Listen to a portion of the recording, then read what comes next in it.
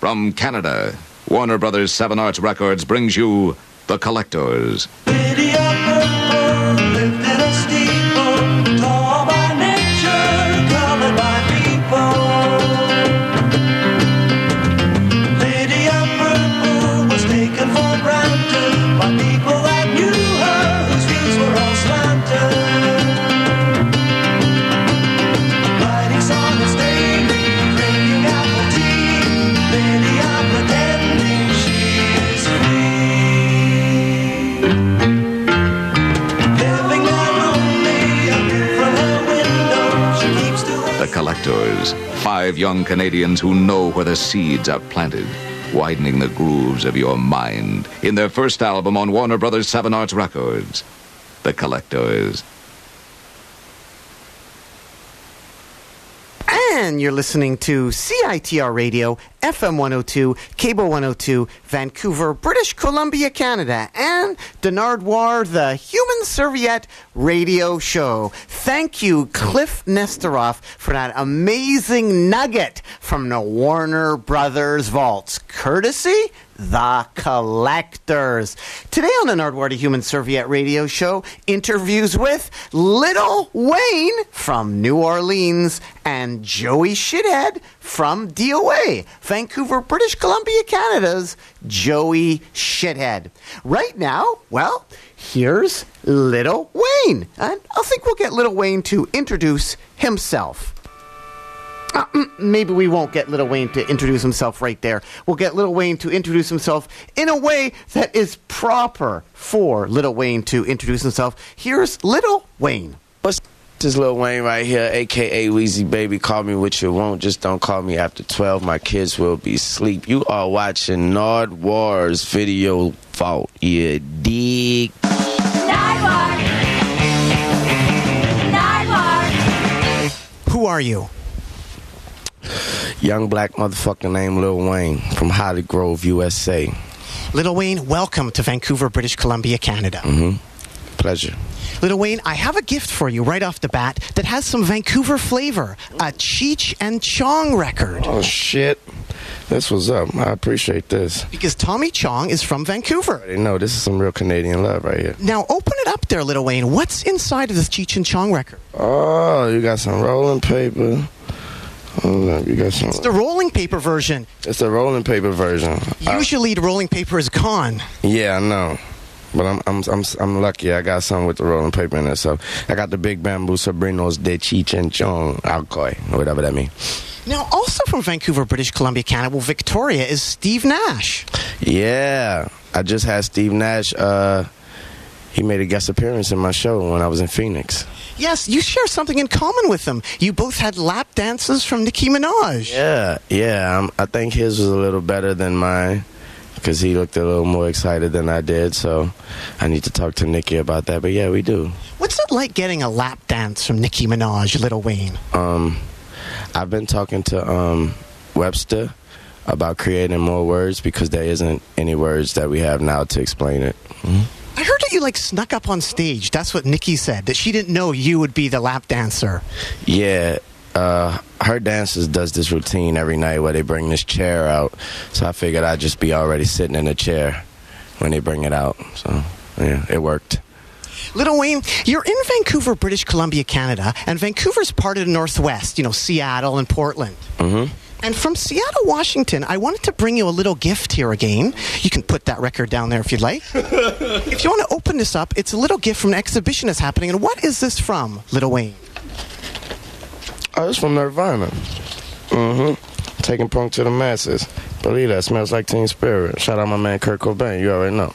Yes, it's an exhibition that's happening in Seattle, and it has all this great stuff that Kurt Cobain's been associated with. Yeah. No, you're not going to be able to make it to Seattle, are you? I won't be able to make it, but I'm glad I got a piece of it right here in my hand. Well, I got more than that for you, Little Wayne. I got this book for you right here, Nirvana, Taking Punk to the Masses, From Nowhere to Nevermind. All filled with amazing stuff about Nirvana and the bands that inspired Nirvana. Check it up. Open up. It even has the lyrics. Lyrics, and check this out, some Kurt Cobain artwork right here. Oh, you know what? This is like a book I got before from a Jimi Hendrix book. It actually has Jimi Hendrix's art and it has his lyrics in there as well. So I collect these type of things. So this is a good thing right here. When did you first get into Nirvana? When I was young, they used to have a television station called The Box, and you used to call the station and order a video. And Smells Like Teen Spirit used to always be on. The video would always be on, and you had no choice but to get into it from there. And that was in like 93, 92, I want to say. I don't even know.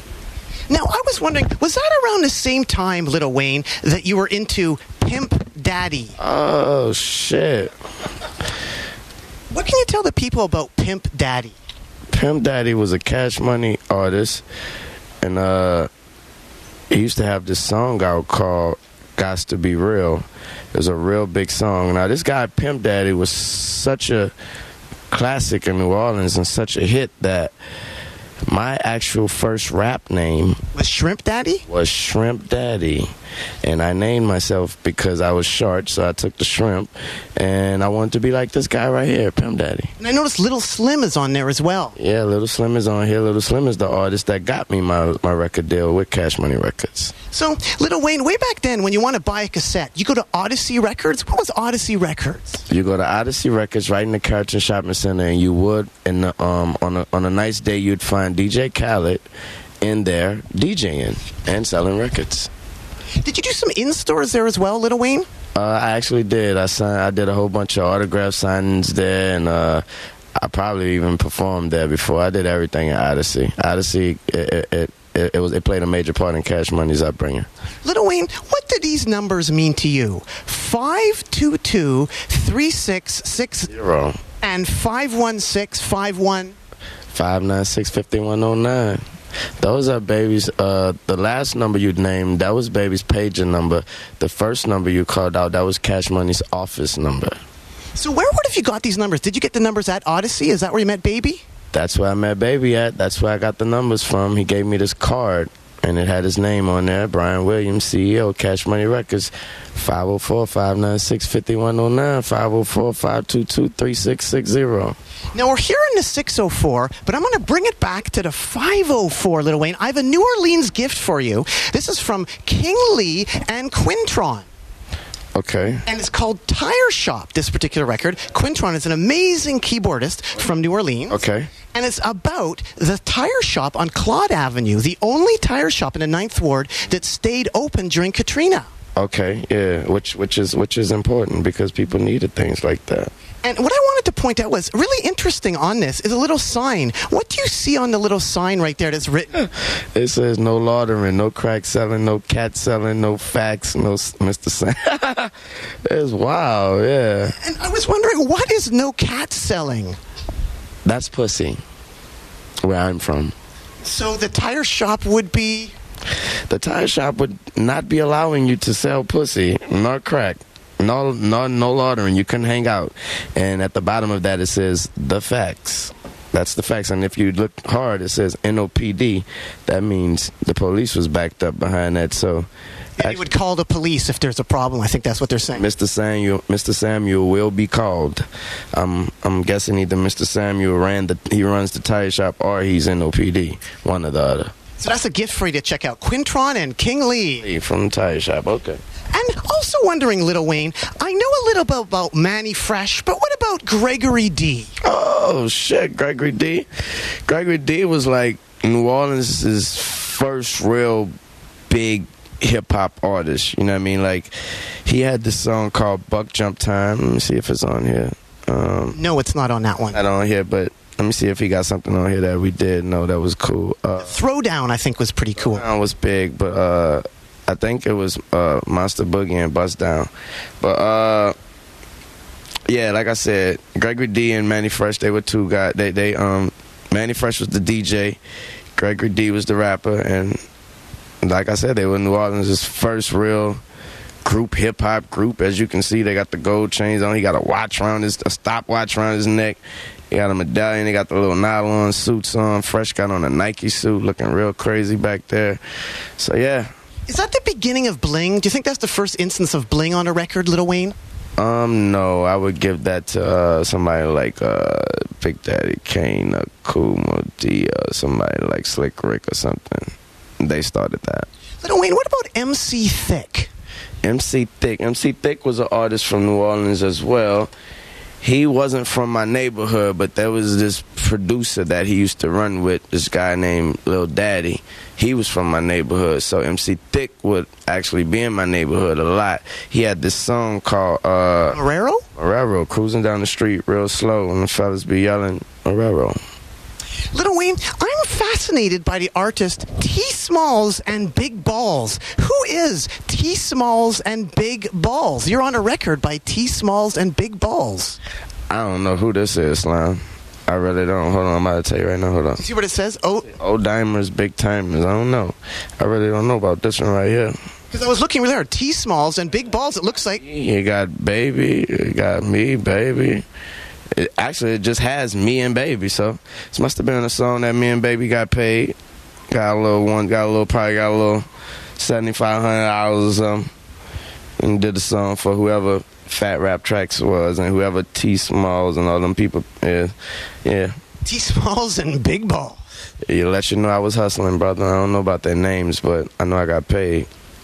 Little Wayne, you did this song Trigger Man with Currency. And what I was wondering about that, the Trigger Man beat, what can you tell the people about the importance of the Trigger Man beat by the Showboys to New Orleans? Well, it's drag rap. This beat right here is, I'm trying to find a proper word. It's like the foundation of New Orleans bounce music. This song, it's called drag rap. In New Orleans, we call it Trigger Man because he says Trigger Man like once or twice in the song, so we just thought that was the name of the song. But it's originated from an old show they used to have called Dragnet, and they dubbed the music from the show, and they made a song out of it. And I tell you now, this was in probably 1990 or something when this song popped off in New Orleans, and I lie to you not, you can play this song. In 1990, you play it, people will go bananas. You play the song right now, 2011, in New Orleans, people will go bananas. I don't know what it is about this song. I don't know what it is, because I've actually been everywhere else, and I asked them, do you have a song or something that just your state or your city hears and it just means everything for everyone? They don't. This song right here is New Orleans. The Showboys, drag rap, Trigger Man. And I love the way you give a props to them. Like you say, Showboys, when you do the track with Currency. That's great. Yeah, I do. Yeah, I did. Right off the bat, right up to the Showboys. Yeah, they was from New York, believe it or not. The Showboys, they were from New York, but we took that song and we fell in love with it, man. Little Wayne, what type of food do you like? Pussy. Do you ever go to Parkway Bakery in New Orleans at all?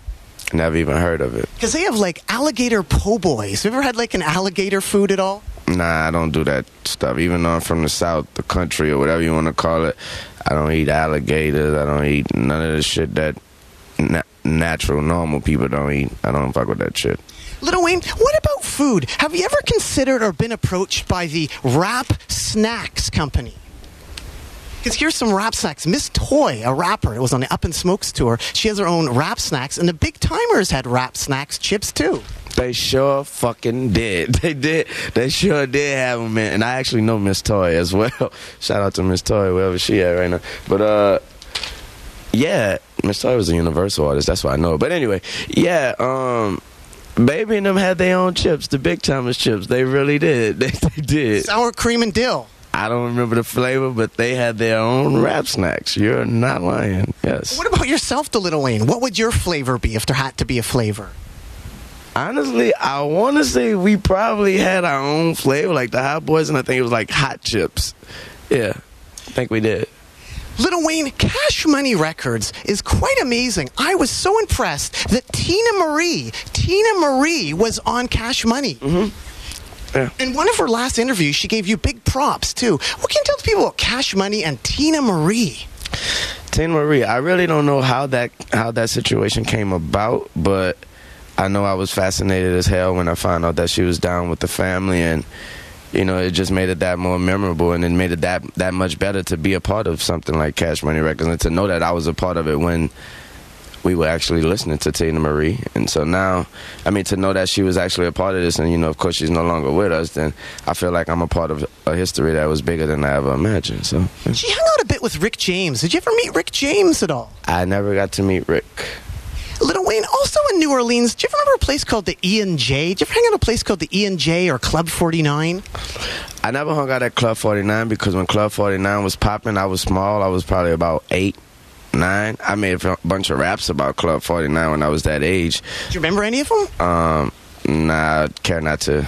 But I used to just put the club in my song, so when an older person hear my raps, they'd be like, what the hell does this little boy know about Club 49? But I never been there. I couldn't even tell you how to get there. But E&J is that's a spot in my neighborhood, and my mom actually still hangs there to this day right now. Little Wayne, any luck getting It's called ENC. Any luck getting Frank Sinatra's car? Weren't you trying to get Frank Sinatra's car? I was trying to get Frank Sinatra's car. I had my man EI on that situation. I don't know, you know, EI is getting a little older these days, so I don't know if he just totally forgot about the situation or something like that. But yeah, I was bidding on Frank Sinatra's car. They didn't want nothing but like $30,000 for it. And I don't know whatever happened to that situation. I'm so not into collecting cars no more, so I'm not sure if I want it anymore because I got 4 kids now, so I got to collect little Hot Wheels. Yeah. Little Wayne, lastly, Drake helped set up this interview between you and me. Okay. And I guess I was wondering, could you give a little shout-out freestyle to Drake for setting up this interview? He really went beyond the Call of Duty. He, emailed a whole bunch of people. He faxed a whole bunch of people. You name it. All right. Shout out to my man Drake, coming from your boy Tune. Thanks for hooking me up with this interview with this crazy-ass dude. Nardwuar the Human Serviette. Yeah, whatever you just said. Well, thanks much, Little Wayne. Keep on rocking in the free world and do-do-do-do. Do-do. Oh, shit. I fucks with you, homie. Believe it. How long you gonna hold that pose? You gonna hold it for a long time. So I'm gonna stand right here till you finish. And cut. Welcome back. Welcome back. We're on St. Claude and Louisa at Joe Pete's Tire Shop. Okay, look, check it out. Come on to the tire shop, St. Claude and Louisa. Joe Pete is the boss. Keithley is the Keithley, featuring Brother Q. Oh yeah.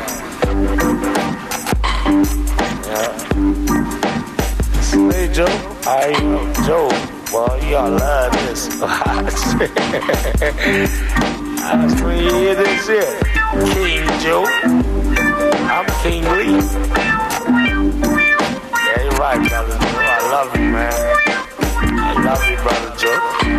Big time. Thank you. Thank you. Thank you.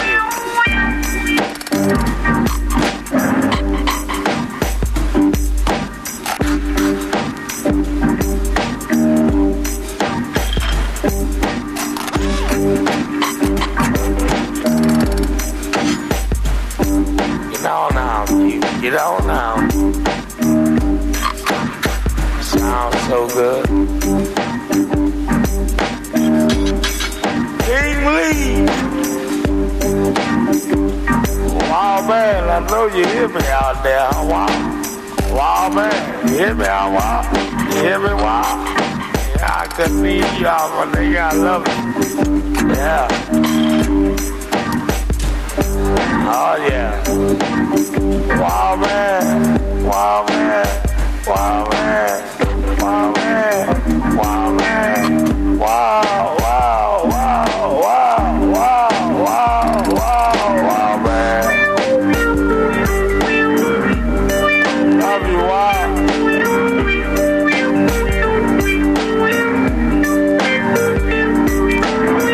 Yeah.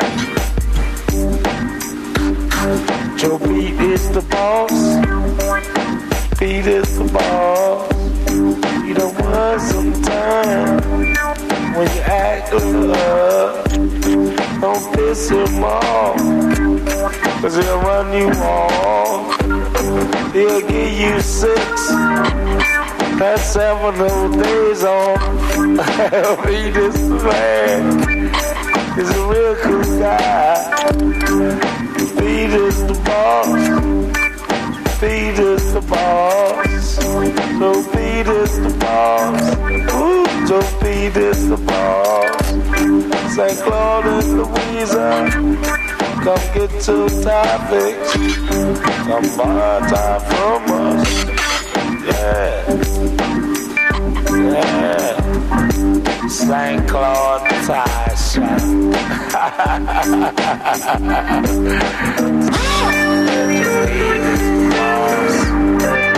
Pete is the boss. Don't miss him off. Yes.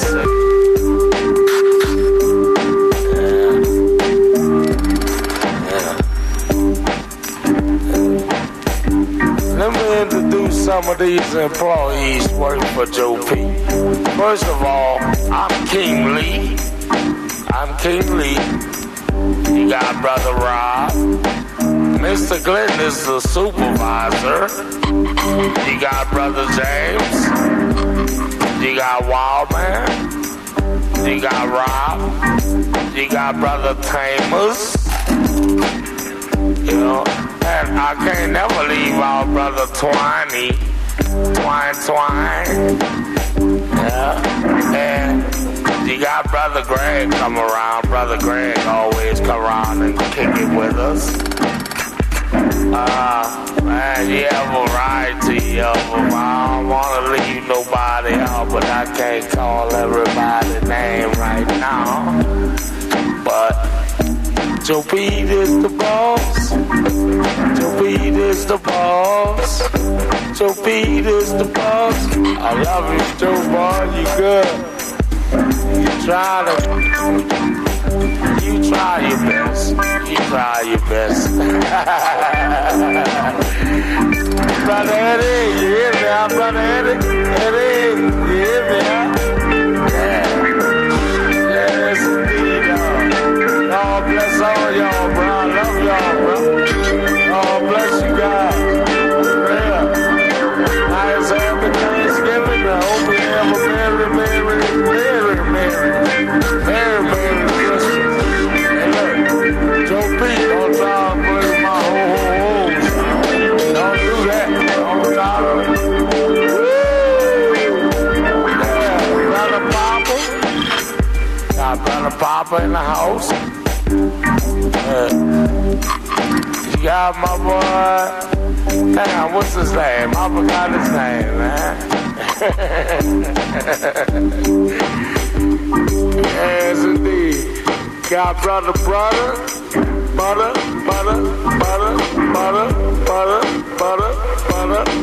Got my nephew Dwayne. Now that's my favorite nephew there. You got Brother D.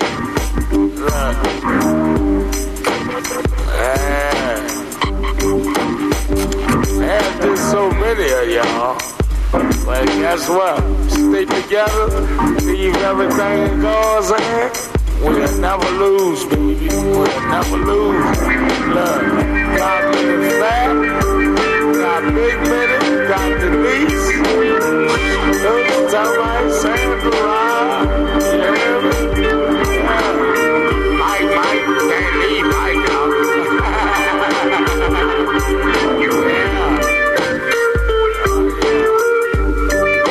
God bless everybody. I'ma leave y'all with that.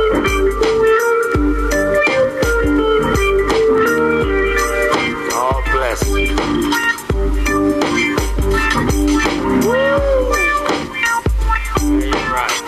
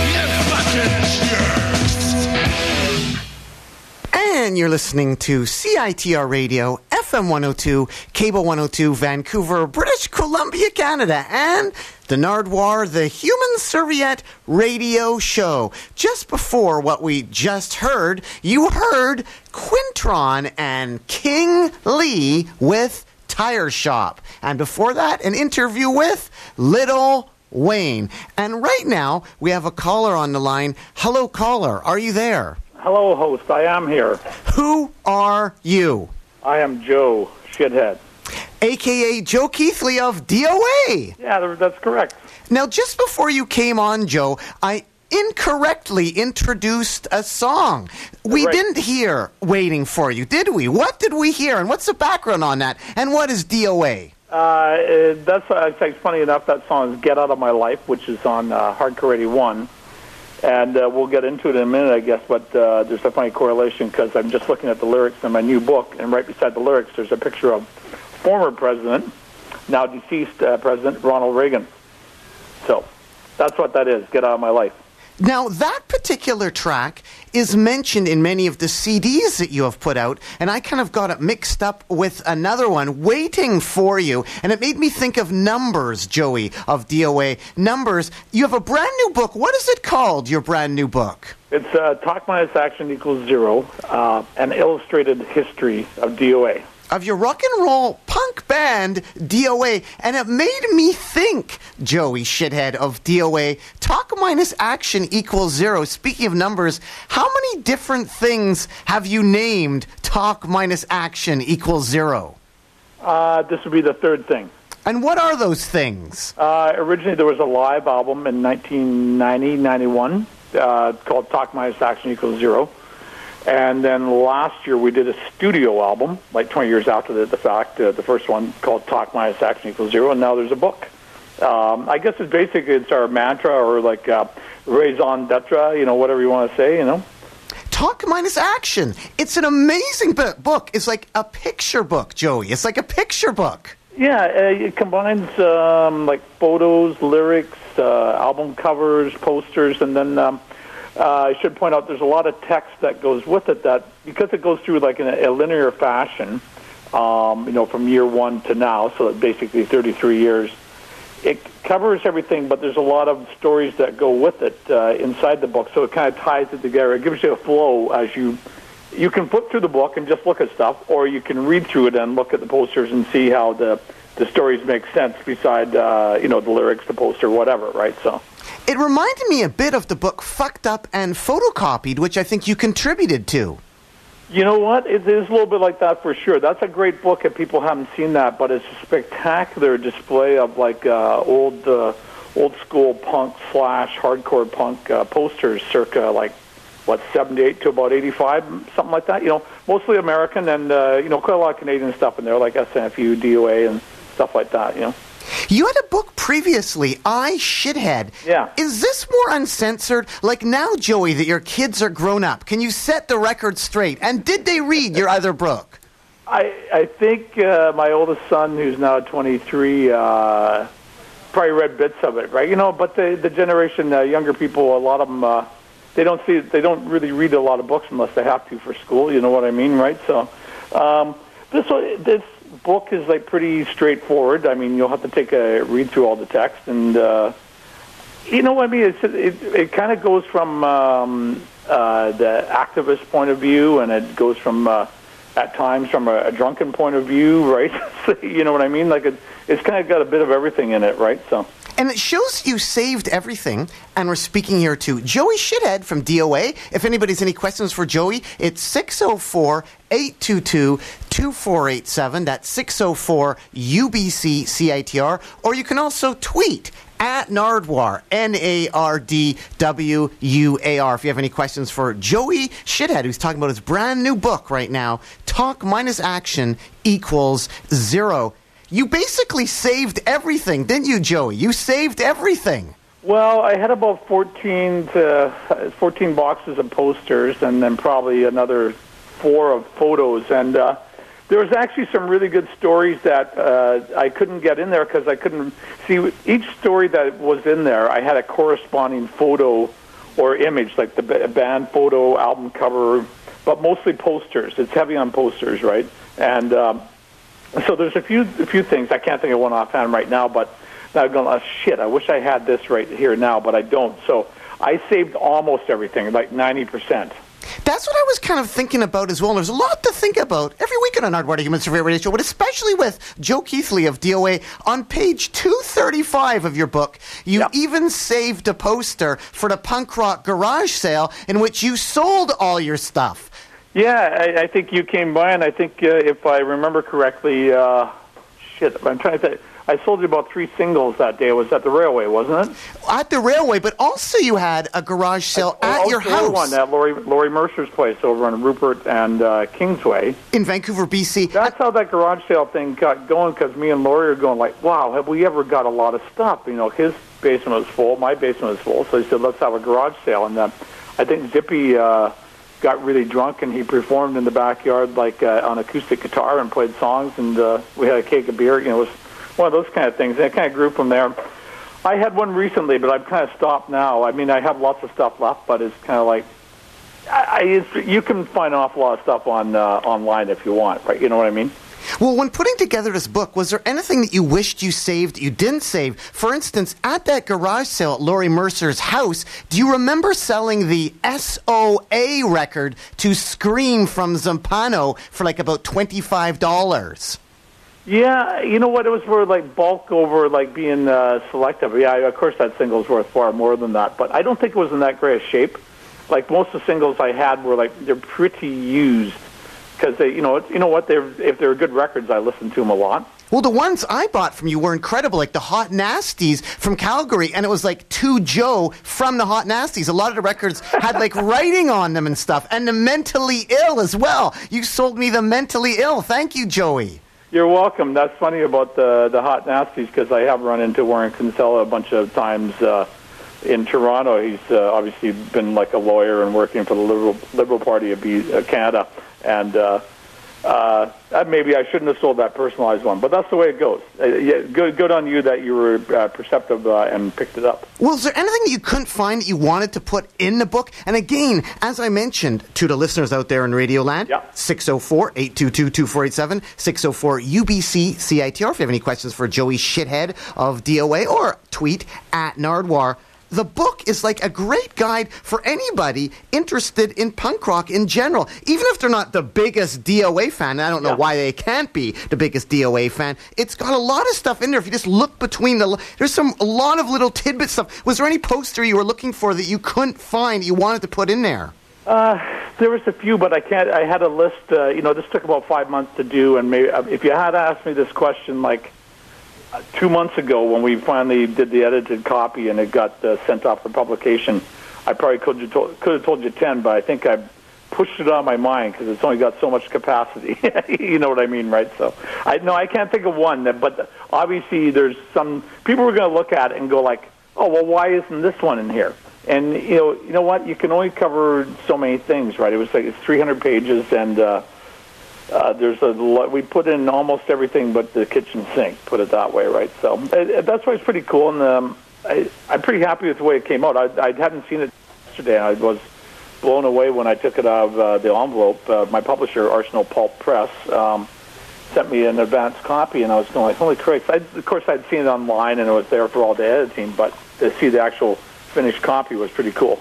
And we have a caller. Caller, are you there? I am Nardwuar. Go ahead to Joe Keithley of DOA. Hi, Joe. Saw the book. It looks great. Just a couple quick questions. What was it like? There was a poster in there. You guys played with Deep Wound. Where do you remember where that was? Like it's in the beginning of the book. It's way back. Deep Wound. Not in Vancouver though. I would imagine not. It'd probably be in the States. You know what? I have no recollection right now. Okay. Because remember, Joey, Deep Wound turned into Dinosaur Jr. Sebadoh. Oh, well, then it must have been like somewhere out east then in Boston then, right? So is that the one that's got the FUs on there? Is that the channel? I think so. Yeah, it could be. Okay, we did some really incredible shows in Boston in the early days, like a couple that turned into riots and a couple more that were like almost riots. And there's always been a great affinity between Boston and DOA, and it's pretty cool, but I don't remember specifically Deep Wound. obviously. And caller, you have another I question? do. When did you stop using the Neighborhood Watch logo, and were you asked to stop using it? No, we never were asked. We originally, we saw that thing for people, your listeners out there. It's like it looks like the Spy versus Spy guy from Mad, not Mad, but Mad. Yeah, Mad. Yeah, and it's a shadowy character, and they used to put it on construction sites. And Dave Gregg used to work at a construction company, so he would rip off these warning signs. They're big yellow and black sticky things they put on construction sites. And in the old days, all the punks had them on the back of their jackets. And it was kind of a unifying thing. And then we came up with this idea of, okay, let's call ourselves like the West Coast Death Squad type thing, and use that as a symbol. Most recent use of that was probably on. There was a retro release on my label called Punk Rock Singles, and that is on there. And it's also, of course, still the cover of a 7-inch EP called Positively DOA. I think it's a great symbol, and we're going to reissue Positively DOA, so you'll see it again in the near future, I suppose. Cool, thanks. And caller, I found the poster that you're referring to, and it's Conflict Presents DOA Live with Toxic Reasons, the FU's Deep Wound, all ages at the Channel in Boston, Joey. Yeah. Right, okay. I'm looking. Wow. What page is that on, Nardwuar? That is on page... Are the page numbers? 77, 78, 79. Page 79. 79, okay. I have a copy of the book here, obviously. I'm flipping through. Yeah, I know I'd never really seen Dinosaur Jr. I know the last time they're in town, they called me up and tried to get me to the show, but I couldn't get down there, right? So, like I said, Boston was a great scene. I think the reason why they had kind of an affinity to us, because they were kind of considered outsiders, and they weren't cool like L.A. or New York. So there's kind of like, and the Canadians coming in was like, oh, okay, these guys are really outsiders. They're from another country that most people in the States didn't know where Vancouver was, right? So I think that's one of the things that made DOA a phenomenon, that people couldn't believe that this kind of music came from Canada. And it was just, right place, right time. You know what I mean? Well, thanks so much for phoning in, caller. Any other questions for Joey from DOA? Thanks, man. Well, thanks so much, and doot-doot-a-loot-doo. Doot-doot. And you're still listening to CITR Radio, FM 102, Cable 102, Vancouver, British Columbia, Canada, the Nardwuar, the Human Surveyor Radio Show. If anybody else has any questions for Joey Shithead, it's 604-822-2487, 604-UBC-CITR. Joey's released this great Talk Minus Action Equals Zero illustrated history of DOA. You can also tweet at Nardwuar. Joe, the caller was asking about the Neighborhood Watch. Yeah. You had a great little anecdote here in your book about it getting released in England, i.e. the record cover being shrunk. What happened there? Oh, yeah, we couldn't believe it. That was like when we did our second tour of Europe in 1985. At that point, we had recorded Let's Wreck the Party, and the American version has a picture of us destroying a party, which was conceived by Les Wiseman, right, and Ken Luster, and but we wanted to do something for the British one, right, and we thought it was maybe too campy for Europe, so we did this thing where you had the Neighborhood Watch filled up the entire with a yellow background, obviously, and the Spy versus Spy guy, and the Let's Wreck the Party logo around in a circle around the Spy versus Spy guy. Anyways. And what had happened, the artwork before it went to the album printer, they had taken it and put it in an ad, like in a British magazine, Sounds or New Music Express or something, and they put on the symbol, shrink down to 17%. And what happened? Nobody had taken off, and then they sent it along to the album cover printer. So these misprints came out. We got to England, and the record just come out, and basically the record company, Alternative Tentacles, the head guy opened up the box and we all went, what the fuck? It was a Spinal Tap moment all the way, right? It was like, this is not the cover we wanted, right? So I still have a few of those, actually, but we stole them on the tour, and then Bill Gilliam, who ran the label, he reprinted them with the proper size. So there's probably like 500 or 1,000 of those out there. Way more expensive. Yeah, it's a funny thing, right? But we just about shit when we saw that, right? Caller, are you there? Yeah. Go ahead to Joey from DOA. Yeah. Yeah, my name's Mark. I'm from Ottawa, and I've been a fan for years, and I'm here in town this week for the Canadian Labour Congress Convention. Oh, okay, yeah. And, you did a song a while back called General Strike, and I was wondering whether you had any plans to do a revamped version now that we're under the dark shadow of the Harper majority. Yeah, and if not, would you consider doing something like that? Like-minded people like yourself and myself, about...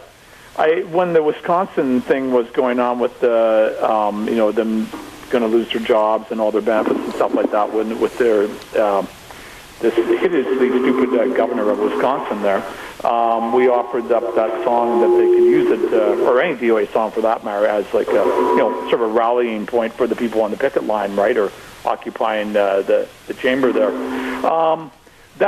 There's 3 different versions of General Strike that are available, but if you know anybody within the Congress that wants to use it, feel free. We're easy to find, joe@suddendeath.com, and I'd be more than glad to lend that song or any RDOA song to any kind of labor struggle.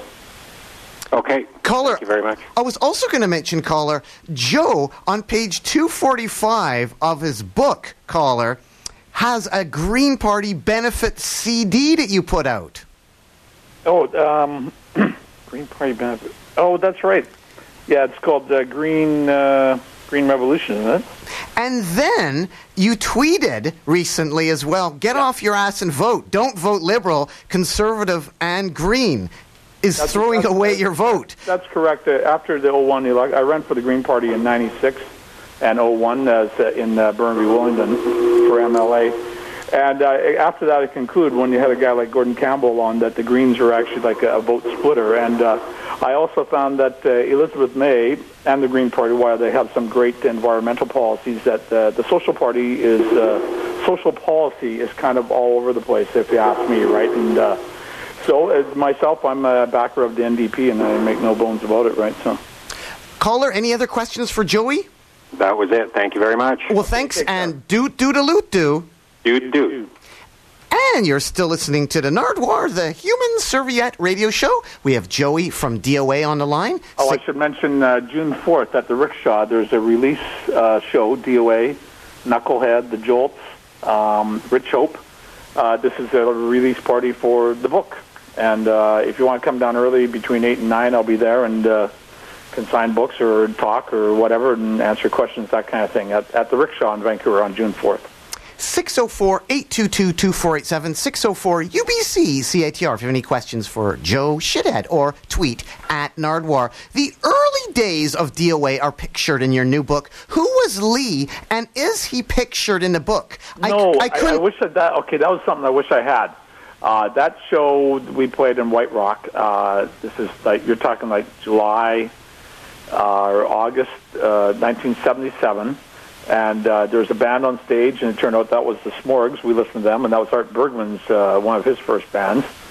And then we also, that day, we met Buck Cherry, who would later on to go form the Modernettes and play in Active Dog and all sorts of great Vancouver bands, right? And, 2 real creative guys were at the show. It was an outdoor band show in White Rock, and we got up there, and people didn't know anything about punk rock. And we had this singer, Lee Kendall, an Australian guy, and that was the only show he ever sang for us. And he, the greaseball hippie types started throwing garbage at us because they didn't like the punk rock. And a couple of them came up to the stage, and Lee punched a couple of them in the head. But I wish I had a picture of Lee, and I've totally fallen out of contact with him. I haven't heard from him in 30 years. I guess I was wondering if that was a picture of him, because there's no captions in the book. Yeah, there's no picture captions. We thought it maybe got a bit heavy on the print that way, and we thought that most of the people you could probably figure out what page you're looking at. Well, right, the one, the picture with Lee in it, or the picture at the very, very beginning of the book. Oh, okay, yeah, no, there's... page 13. Yeah, okay, well, that's actually, and there's the 2 pictures that Nardwuar is talking about, and it's actually, they're the old little tiny black and white photos that are about, they're about 3 by 3, and they had this white border around them. That's our promo photos in Toronto. That I think Jerry Hanna, or Jerry Useless of the Subhumans, he was our buddy out there living with us, and he took these photos, and this is our big claim to fame. We actually sent one of these photos into Cream magazine used to have this section in the back, send in a photo of your band and we'll feature you in Cream. And, it's like a little tiny photo. And we got ours in there and we were pretty happy. Oh, that would have been great if you could have the copy of Cream magazine in your book. Well, we probably sent it in maybe about November or December 1977 would be that issue if anybody, the real collector, could find that. And the Skulls would be, which is the predecessor to DOA and the Subhumans, would be in that issue. And even stuff that maybe you didn't want to see, you put in the book. For instance, Joe Keithley's Instinct. As I mentioned, Joe, well, not that people wouldn't want to see it, DOA, a punk rock band. And then you changed a little bit after DOA broke up for a bit. You did Instinct, and you weren't afraid to put an Instinct poster in the book. Yeah, it was like a rock and roll band. The rest my hair was a little bit long, but the other guys were definitely like long hairs. And we definitely weren't a punk band. We were kind of very rockish type outfit, you might say. And you know what? Hey, that's part of history. So you might as well, you don't want to be like the Communist Party of China or the Soviet Union where you try and whitewash everything. You know what? You got to, that's what we did. That band, we have a few good songs. I don't think we were like really great, but there, the poster is right there. The show at the Town Pump. We played the Balmoral one night, the Pump another night, and then 1 hour show out in the suburbs. We had a 3-show career. And there's demos. There's probably about a whole album worth of demos and stuff. Joey, what have you learned about DOA that you maybe have forgotten in putting together this book? Well, what's the really hard part was trying to figure out which poster went with which year. Because a lot of these images, you got the DOA with the skull and the gun, or you got DOA with the arrows, or as your first caller pointed out, the Spy versus Spy, Neighborhood Watch Guy. There's about 5 or 6 different symbols that you see in an awful lot of DOA posters, and that's also a reason why some gigs you won't see in there because for one tour you'd see the same kind of poster over and over again. We thought visually in a book that would be just not that interesting, right? So we kind of limited it that way. But sorry, I lost my point there. What is your question again, Nardwuar? Well, I guess what did you learn about DOA that maybe you didn't know about DOA? I couldn't figure out which year some of these posters fit into, right? Because the book's more or less in a linear fashion, right? So I actually just went on the web and I had a calendar, date and calendar finder that went, okay, here's the choice. Was the show in 86? Or here's another Friday, November the 12th, and that was in 93. And then that's why I had to narrow it down. And I went, when I did that, I went, oh yeah, we went through that tour. I'd totally forgotten about that, and because I also had a bunch of old tour schedules and stuff like that, and old calendars. So that kind of helped put the whole thing together. So there's tons of stuff. You're talking when DOA's probably played close to 3,500 shows. So there's an awful lot that I don't remember.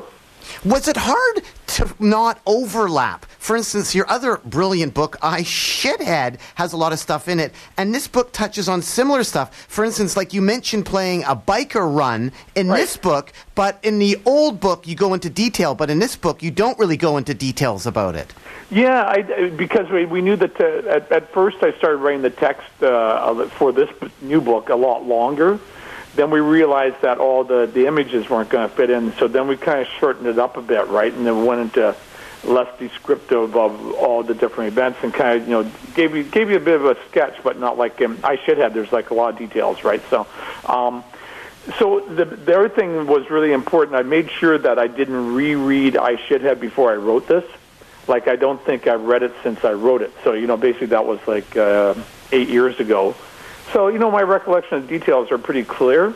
But, of course, anytime you tell a given story, unless you're telling it all the time, like a politician on a stump speech, it's going to change as time goes along, right?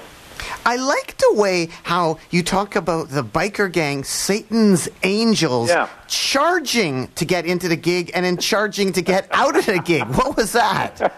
Yeah, well, we had made kind of friends with them because we played this Labor Day run out in Matsqui, this outdoor thing. It was just a debacle, and so they kind of they liked the Skulls because they had been up on stage and singing with us, some of the head bikers, like the vice president of the club and stuff like that, and it was pretty funny. So then they all started showing up at shows, right, which of course was completely intimidating to anybody who's not a member of their club, right, and So they came up with this one hall show in Port Moody, which we had some trouble with the police setting up, and they said, "Hey Joe, we're going to run the door for you." And I said, "Okay." What am I supposed to say? No, I'm running the door. And that kind of guys you argue with, right? And so they charge people, I don't know, $2 or $3 to get in and $3 to get out. I never really realized that you actually had an accident with the famed DOA chainsaw? Yeah, I took off my middle, the ring finger on my left hand, which is anybody who plays guitar out there knows that, unless you're a lefty, knows that that's the one you push all the blues notes within like a lead scale or a blues scale with, right? So at the end of the tour, we had the celebrity road crew. It was John Wright of No Means No and Mr. Chai Pig on this lot. It was a farewell tour down the west coast to California and back, right? And the very last show, John Wright said to me, like, "Hey, Joe," because I would do the chainsaw and I would drop it and then pick up the guitar, right? And John Wright said to me, "Hey, Joe, you know that the cover on the flywheel's cracked and there's a hole in it." And I went, "Oh, yeah, I'll have to be careful." And of course, in the middle of the show, I had forgotten about the hole in the flywheel cover. And so the chainsaw didn't have a chain on it. Obviously, we would have been dismembering people left and right. But I'd stuck my ring finger in my left hand in the flywheel cover, threw it, and it ripped off the top of my finger, right? And I was just, we were at this point, we're going, okay, we're retiring. We got one more show in Vancouver, and that's it. It's over, right? On with the rest of life. And I ripped off the end of my finger, and I was like so goddamn mad. And there was these kids that turned out to be guys from like Portrait of Poverty and a few other seminal hardcore bands in Seattle. And they were backstage stealing our beer. I came back in a rage and smashed a bunch of bottles. Not mad at them, again, but mad at myself for being so stupid. And I smashed all these bottles against the wall, and they ran out. They ran for their lives, right? They thought I was going to kill them, and so I kind of got it kind of covered up with a Band-Aid, and I came back and just sang the rest of the set. And Chris Proholm just played guitar, right? So, and we had to do a show in Vancouver like about 2 weeks later at the Commodore, like a farewell show. So then we kind of had to rearrange everything, and I had to change the way I played guitar, so because I couldn't use the ring finger. Eventually it grew back. It's fine now. Joey from DOA, what was the Plaza? You have amazing artifacts in your book. Talk minus, action equals 0. You even have the menu from the Plaza. What was the Plaza, and who made the tuna salad? The Plaza was a house, 1334 East Georgia, and basically, there's 4 people. There's 8 rooms, so we had 8 renters. But the people who ran it was Ken Luster. He was the guy with the money, DOA manager. Gary Taylor, he was the party facilitator. Carol Siegel, she collected the rents. And when we had parties, there was me, and I was the bouncer to throw people out type thing, right? And all bands that came through town would play at the Buddha, and then they would come over party and crash at the Plaza. It was a big house. And so we'd have these parties, and eventually Gary Taylor, not to be confused with the Gary Taylor Rock Room, like this is a different Gary Taylor, right? And he's a decent individual, obviously. And he would make up these menus, and you'd have a Cuba Libre, and then the food selection would be tacos, and this would be the menu for the weekend, right? Because there'd be a gigantic party every weekend. It was out of control, right? And actually, Nardwuar, you'll be the first to know that I'm actually about halfway through. That's my next book, is about the Plaza. And I was writing it on the plane to New Zealand and when I was in Australia a couple months ago. Well, that's awesome that you saved the menu. The menu from the Plaza. Yeah, I looked through my box. I didn't realize I had it, and I saw that, and I went, oh, this has got to go in, right? So, and anybody who went to the Plaza would go like, oh, geez, I remember that place, right? So. Caller, are you there? Yes, I am. Go ahead to Joey from DOA. Hi, Joey. How are you doing? I'm doing great. How are you doing? Good. I have a question, 2 questions for you. The first question is, what happened to your sound man? Is he still kicking around Vancouver, or do you have a new one? We don't. Well, sometimes we use Brian Who Else? And which one do you mean? There's a few guys. There was like Hutch. Kind of a bald guy with... Bob Cutler, yeah. Bob Cutler, yeah. He's back in Lawrence, Kansas. He's still like helping put on shows and mix and stuff like that. Oh, yeah, he's the guy I was thinking about. Yeah. He lived out here for about 4 or 5 years, and he he helped me with the label and stuff like that, and then he moved back to Kansas about 5 years ago. Yeah, I met him. He was a real nice guy. Yeah, Bob is a nice guy. Yeah, good guy. I have another question. Did you ever play with Brian Taylor's band, Youth, Youth, Youth, in Toronto? Yes, we did. We played. I don't remember exactly where it was, but it was like a booze can. Sorry, caller. Can you just turn on your radio a little bit? Sure. Yeah, it was a booze can. So the show started about 1 in the morning, and Youth, Youth, Youth played, and we played, and I think it went on to about 5 in the morning. Somewhere, near downtown Toronto, but I can't remember the address, right? So I see. Maybe 1 hour show too, right? So yes, they were a good band for sure. Yeah, they were a good band, but they never got the notoriety that DOA I think got. There's been people piecing together historical artifacts like the Lost Pogo. There's an expanded version coming out, and stuff that really kind of documents the Toronto scene a little bit better. The difference between Vancouver and Toronto that we had a couple of labels out here, like Quintessence Records and Friends Records, and that really helped document the scene that was here, where, unfortunately, for the Toronto scene, like the Toronto bands were trying to get signed to bigger labels, and of course that just doesn't happen that often, right? So a lot of good bands didn't really get documented properly, or they're like Sudden Impact. Yeah, it's the same thing, and and the Vancouver bands like DOA especially, but also the Pointed Sticks, the Young Canadians, and the Subhumans did a number of tours around North America, so that kind of really cemented that there was this active scene on the west coast of Canada. Right. That's kind of the difference. So Youth, yeah, they never really got their due. I agree with you. Good band. Any other questions at all, caller? No, sir. Well, thanks so much for calling in, and doot-doot-a-loot-doo. Doot-doo. And you're still listening to the Nardwuar, the Human Serviette Radio Show. We're speaking here to Joe Keithley, Joey Shithead from DOA. And Joey, you have a book release party coming up. That's what we're talking about, your book, on June the 4th at the Rickshaw. Saturday night. Talk minus action equals 0 is a book. 604-822-2487. 604-UBC-CITR. And actually, Joey, can you speak up just a tiny bit more, if that's possible? Oh, God, that's probably the first time in my life I've ever been told to speak up. Okay, yes, I'll be louder. Or move closer to the mic. Actually, it happens every week. It's my subtle voice as opposed to my rock voice. Okay, yeah. And it's 604-822-2487. 604-UBC-CITR. Tweet at Nardwuar. Jello, other sort of places, booze cans in Vancouver, where was Stalag 13? And Dave Grohl's Scream played at Stalag 13? Yeah, Stalag 13 was over at 8th, and I want to say 1 block east or west of Cambie. I think west of Cambie. And Arnold ran it, and Bob Montgomery, like Chuck and Dimwit's brother, and a couple other people is escaping me now, right? But long-time scene fixtures, and they had this great hall. It was like an old boys and girls club, and so they had a space for floor hockey. We would play floor hockey there on Saturdays sometimes, and they had these shows, and it was like incredible, right? And it was like, David Grohl. That's before he was got into Nirvana. That was his band, Scream, right? So they opened up for DOA. When you first toured to San Francisco, Dirk Dirksen used to use an umbrella? He didn't at the Mabuhay Gardens. People should... the Mabuhay Gardens was the home of San Francisco punk, just for your listeners. And Dirk Dirksen was impresario, right? And he would announce the bands, he would book the bands. He was a great guy, and he didn't look like a punk. He was about 20 years older, and he was like an ex-TV producer. Anyways, but he really loved DOA. Like, we had he was a great friend of ours, and we played this outdoor thing in Berkeley. It was like TSOL, The Offs, DOA, 7 Seconds, stuff like that.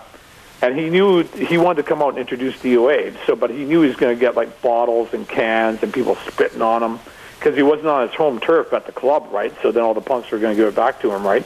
And because when he closed the club, he'd say this stuff like he'd get on the microphone at the end of the night at 2 o'clock and go like, please deposit your trash into the trash cans, and please resist the urge even to deposit yourself in there, even though you are human trash. He'd say stuff like that, like, get out, you're now trespassers. And so he says, ladies and gentlemen, I want to introduce one of the greatest bands, blah, blah, blah, DOA, and all these people started chucking stuff at him, but he opened up this umbrella. And that withstood all the crap they were throwing at him and spitting. And in Talk Minus Action Equals Zero, you even have a Dirksen receipt in there. A Dirksen receipt. Yeah, Dirksen Miller Productions, which was his old that was his old TV production. I forget, he produced game shows down LA and stuff like that, and he quit and became like a punk rock impresario. And yeah, there's a receipt from our payment. I think it's $131, and we were pretty happy with that. That's what's sort of neat about the book, too, is just like looking at stuff and then finding the little stuff that's like subtly in there. For instance, who screwed who? Yeah, that was, I told my buddy Cliff Barnell, who put on all the shows in Reno, Nevada, that we had this band with us from Minneapolis. Nobody had heard of them, but we had played in Minneapolis and become friends. And Cliff said, okay, I'll make up the poster and we'll pay them or whatever. And what's their name? And I said, they're called Husker Du. And then when we arrived at the venue or arrived at Reno later in the tour, we saw on the poster was Who Screwed You? And we had a pretty good laugh at Bob and Greg's expense over that. You played the Outhouse in Lawrence, Kansas 5 times. What can you tell the people about the Outhouse in Lawrence, Kansas? And there's a ticket from the Outhouse as well in your book, Joey, from DOA. Yeah, the Outhouse was it was 5 miles to the east of Lawrence, Kansas, which is a big college town, kind of near Kansas City. And what you just get a map. The first time you went there was bizarre. You thought it was going to be like an axe murder scene or something like that. And you drive 5 miles through a cornfield. And of course, it's very flat, so you can't really see anything when the corn's really grown up. And there was an old cinder block building that they used to rent out, put like a pretty good PA in there, and they would hold about 300-400 people. And there was no security perimeter, so they just charged by the carload because you obviously had to come and park somewhere, right? And yeah, the first thing you did when you got there, you put a lot of bug spray on because like all the different bugs would just eat you alive if you hung around outside, right? So. And you played there 5 times, and another place was really interesting that I thought you played. The Jockey Club in Newport, Kentucky. You played 10 times? 10 times? 10 times. We held the record for, like, out-of-town bands. Yeah, this was an old gambling den back in the 60s that Frank Sinatra and Marilyn Monroe had been patrons at, and the talent included people like Chuck Berry and Chubby Checker and stuff like that, and 6 people had been gunned down out on the sidewalk because it was like a gambling town in Kentucky, but people would drive over the Ohio River, over the bridge, obviously, and gamble in Sin City. And but it fell in great disrepair and then became a punk rock haven in the 1980s. It was really good. It was pretty cool. Did any band play that club as much as you, i.e., or even play towns as much as you? Like playing Kentucky 10 times and you're from Vancouver, Canada, is that like the most of any band that was touring at that time? Was that even up above Black Flag and all those other bands? I think so because, DOA was going longer and like Black Flag played a lot of places a lot of time because they wouldn't go off tour. Like they would just go round and round and round in a circle type thing. And but with a lot of places, eventually I would say we probably passed them a number of times played there just because of the longevity, right? But yeah, it's like that's how DOA built a reputation. Besides putting out albums, was the touring around and winning people over, which is really that's the way to do it when you're in a band. For any people in bands, And it continues to this day too, because you're still doing DOA, so you can maybe make 11 times now, right? There's a Jockey Club reunion that we may play at in September. Oh, you're part of the reunion. They invited you to a reunion. Yeah, to the reunion, yeah, so that would be really cool. And Joe Keithley of DOA, speaking about your brand new book, Talk Minus Action Equals Zero, an illustrated history of DOA. There's something in there as well about bribing a club owner for the gig in Miami. Did you have to use bribes? Well, they didn't really put it that way, but we arrived and there was a hip-hop show at this theater called the Cameo Theater in Miami. It's our first time there. And Miami's a long ways down there, right? So it's just a deadhead drive down there, then you work your way back up the I-5, the I-95, I should say. And so then somebody got stabbed. They weren't dead, but at the hip-hop show, so the couple of cops came in and said, we're closing the show down. And then the promoter thought, oh, that's no good. This is terrible. We can't do the show. I'm going to lose money. Then the cops. But I said, well, why don't you pay the cops for security? And they said, oh, that's too much money. It's a ripoff, right? And I said, I'll tell you what, I'll pay the cops. And I talked to the policeman. I said, if I give you guys $75 each, can the show go on? Or 50 or 75, I can't remember. And they went, sure, yeah, we'll hang out. Everything's cool. And I gave them the cash, and that was settled. Wasn't there also a baseball bat involved, like cops, baseball bats, just another night for DOA? Yeah, we met these weird guys in Miami's. A colorful town, put it this way, right? So, and Mike Lambert from Winnipeg, who was the tour manager. He, we took turns staying in the bus, right, with all the gear, so it didn't get ripped off. And I guess these guys that had kind of befriended Mike, or some of the other guys, came around at about 3 in the morning when Mike was sleeping. They're going, "Come on, let us in, let us party." But really, they would just like knocked him on the head and taken everything of value, right? And Mike came out with like a baseball bat, and there's a handle that opens the school bus door, and he banged it on there and said, basically I'll bash you in the head if you come any closer. And they gave up. Joe, DOA are from British Columbia, and that caused some problems, didn't it? Colombian license plates? Yeah, a few times. One time in California, it was really bad. We got held up by these cops we were going up from Long Beach, California, up to Las Vegas, and we did 3 in the morning. We got pulled over by these cops, and the cop approached the car, and then all of a sudden he saw there was more than one person in the car, and he ran back and he said over his loudspeaker on the car that don't get out of the car. And then eventually about six cop cars, like county sheriffs and highway patrol and stuff like that, showed up, and we all had to back up towards their voice, with our hands over our head, and we all got cuffed, and we all got placed in separate cars. And it turned out the reason why the guy pulled us over was he didn't know where British Columbia was. It just says something about the American education system. Hey, Nardwuar, you know what? I got to go coach a baseball game in a couple of minutes. I got to take off. Oh, really? Oh, okay, sorry about that. Oh, No, this is all good, and I really appreciate the opportunity to talk about the book and all this. But we got to go. Our South Burnaby team has got to go. Take it to those guys from North Burnaby. Well, I actually have a few more questions. Go ahead. Well, I was thinking, what about next week? Do you want to phone in next week for part 2? Next week's good. I'm actually going to have hopefully Mike from Agent Orange on. Oh, okay. We're actually playing with them June 18th in Pomona. So, okay. So yes, let's next week. Let's talk. Yeah. What time? Same sort of time? Like, do you want to try 3:30? Can you do 3:30 next week? Yep. That would be great. 3:30 is perfect. Well, we'll continue, listeners out there in Radioland, with part 2 next week on the Nardwuar the Human Serviette radio show. Just as we leave off with the British Columbians DOA getting pulled off in Vancouver. Yeah, well, it's funny, just the last part of that story, they were all like white cops, except for one cop was African-American. And as they released the handcuffs, the guy went like, what's the name of your band? And I said, DOA. And he said, oh, I heard you guys. Maybe I should get an autograph.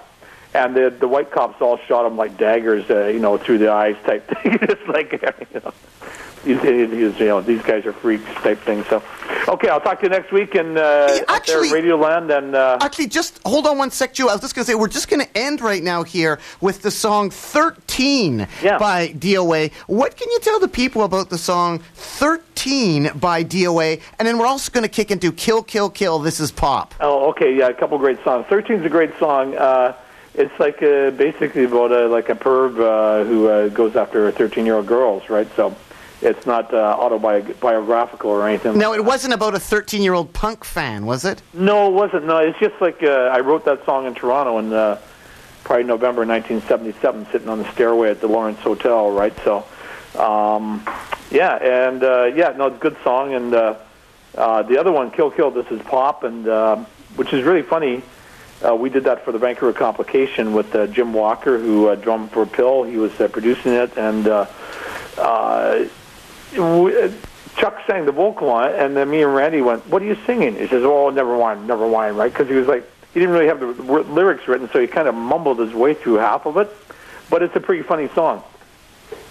Here we go with 13 and Kill Kill, This Is Pop by DOA. Tune in next week to the Nardwuar the Human Serviette radio show for part 2 with Joe Keithley from DOA talking about his brand new book, Talk Minus Action Equals Zero, an illustrated history of DOA. Well, thanks so much, Joe. Keep on rocking in the free world, and doot-doot-a-loot-doo. Do-do. Think what you want, I will. I wanna hold you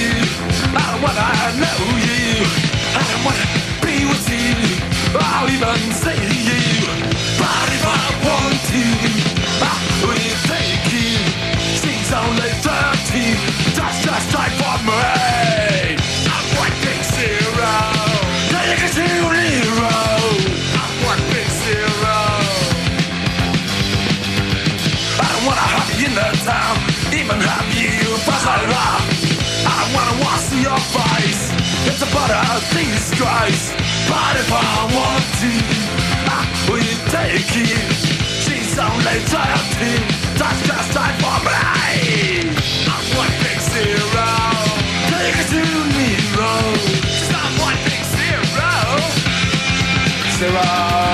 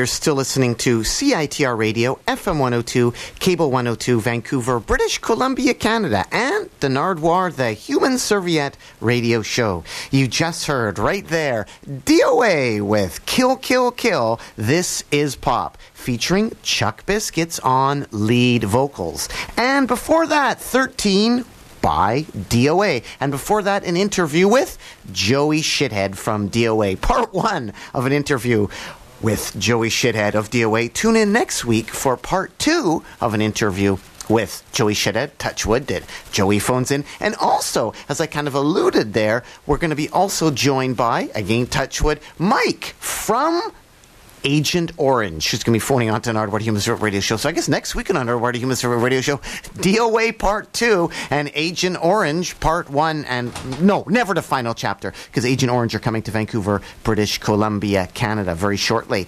Speaking of bands coming to Vancouver, British Columbia, Canada, Shilpa Ray is going to be playing at the Rickshaw on Tuesday. So I thought I'd play something by Shilpa Ray and her Happy Hookers. The song Venus Shaver. Also going to play something by The Rebel Spell from Vancouver, British Columbia, Canada. Brand new from The Rebel Spell. And then also something by Sweatshop Union from Vancouver, British Columbia, Canada. From the Bill Murray EP, going to play Bill Murray. So here's Shilpa Ray and the Happy Hookers, then some Rebel Spell, and then some Sweatshop Union on the Nardwuar, the Human Serviette radio show on CITR, FM 102, Cable 102, Vancouver, British Columbia, Canada, CITR.ca. Oh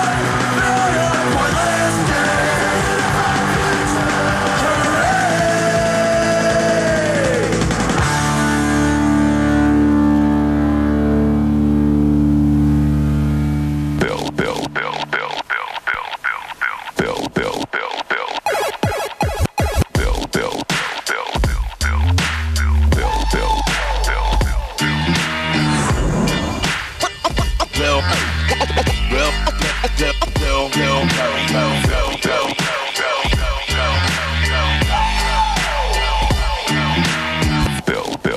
Yeah, I keep it Bill Murray. Vision real blurry and it's still early. Suntory in my breast pocket, flask in my left pocket. Yes, got the best chronic stash, that's Bill Murray. Your Chevy chasing a dream, making a scene, run around wasting your steam. Matter how hard you try, you'll never wake up and be half the man me and Bill is. Was then and still is, hands down the Bill is. There really ain't another one, grand like your mother's mom. Hands off the cummerbund, chill, you ain't Murray Bill, more like O'Reilly. So try me, there's only Zoo, there's no Mos Eisley. So Pete Bankman, smoke ghost weed, rob a bank in the clown suit without shooting, thank you. Sweatshop is a damn crew, genius Abbott clan woo, serious delirium when Bill is on his man shoe. I keep it Murray till I'm buried, underground dirty, even then still Murray. Steve Zissou, down to the Tucson, I keep crowds moving from the Yukon to Tucson. Top villain, nicest on the mic, yeah still, even Cottonmouth, you could call me Cypress Bill Murray, feel that shit, real classic Bill Matic. What really fucking with old Wild William Rome with the Buffalo? The ill pilgrim might be the guy, likely the villain, but it's still just a civilian Bill up in the building. Skilled in the art of belittling idiots, sipping hot pots of coffee, hitting Ross in the cigarettes. Y'all need to kill it with that scripted gimmick shit. I spit on tenant bombs to keep it Bill legitimate. Bill's had it, Bill into the game again. Cut like a razor's edge, don't attempt to rein him in. Background lounge lamping, handing out the Jameson. Murray doing that Kingpin impression for the lady friend. Hey, asking for the sake. Cheers to your help, Bill. Pass the food on Mackie. Actually, who really the Bill is? Classy. Gentlemen killers, Bixby. Anyone feel us? Bitch, please. We Bill the Billers. Who you gonna call? Bill. Who you gonna call? Bill Murray.